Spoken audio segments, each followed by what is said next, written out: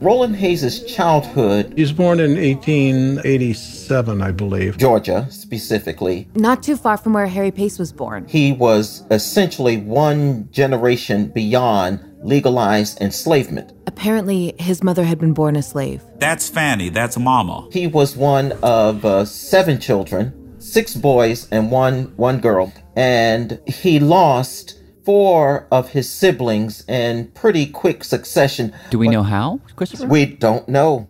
But what we do know is that he was the main breadwinner of the family. Now, apparently, when he was a teen, His neighbor, white man, had a phonograph and had a collection of classical recordings.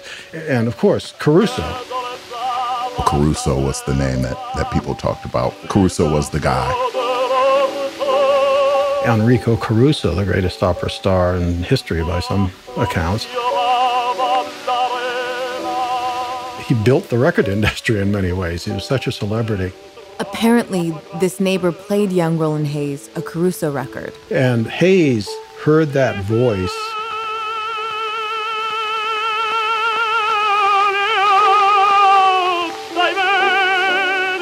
and was transfixed by it. Roland Hayes would write that when he heard Caruso sing, the heavens opened up to him. And the beauty of what could be done with the human voice, it overwhelmed him. That happened for me.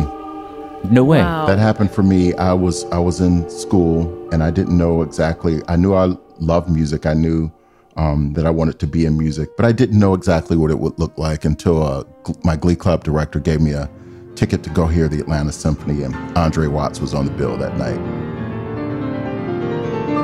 And man, when that dude walked out and started playing,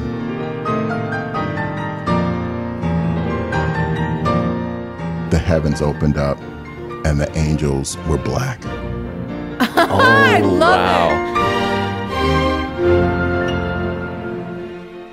Anyhow, getting back to Roland, not too long after his Caruso moment, he was at work. He had a job working in a foundry. You know, where they do metal and all that. Go on, Christopher. It was a paperweight foundry. He was working at this factory that took raw steel and shaped it into fancy paperweights. And something quite dramatic happened at that foundry. The metal had to be melted, and Roland Hayes gives accounts that he would wear these big Brogane shoes, but you had to wear them loose because if the hot metal landed on them, you needed to get your feet out of them, like kick them off very quickly.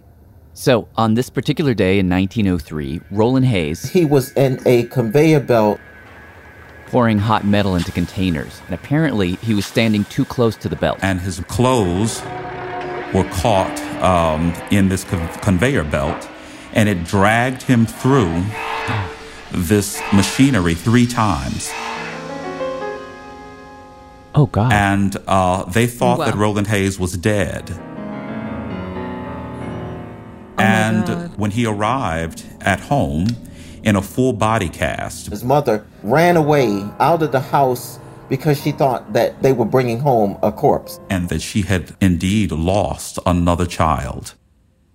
There was no nearby hospital that would keep a black man overnight. So Roland basically had to recover at home in this full body cast. But astoundingly, he did recover. And this was just a few months after he encountered those Caruso records. And he thought his recovery was a sign. He thought that God saved him for the purpose of being a great singer. An epiphany, if you will. And he cited his survival as one of the several epiphanies that he would have over the course of his life. Wow, how did he talk about it? He believed that it was like the epiphany of the Apostle Paul. In the New Testament, Paul is on his way to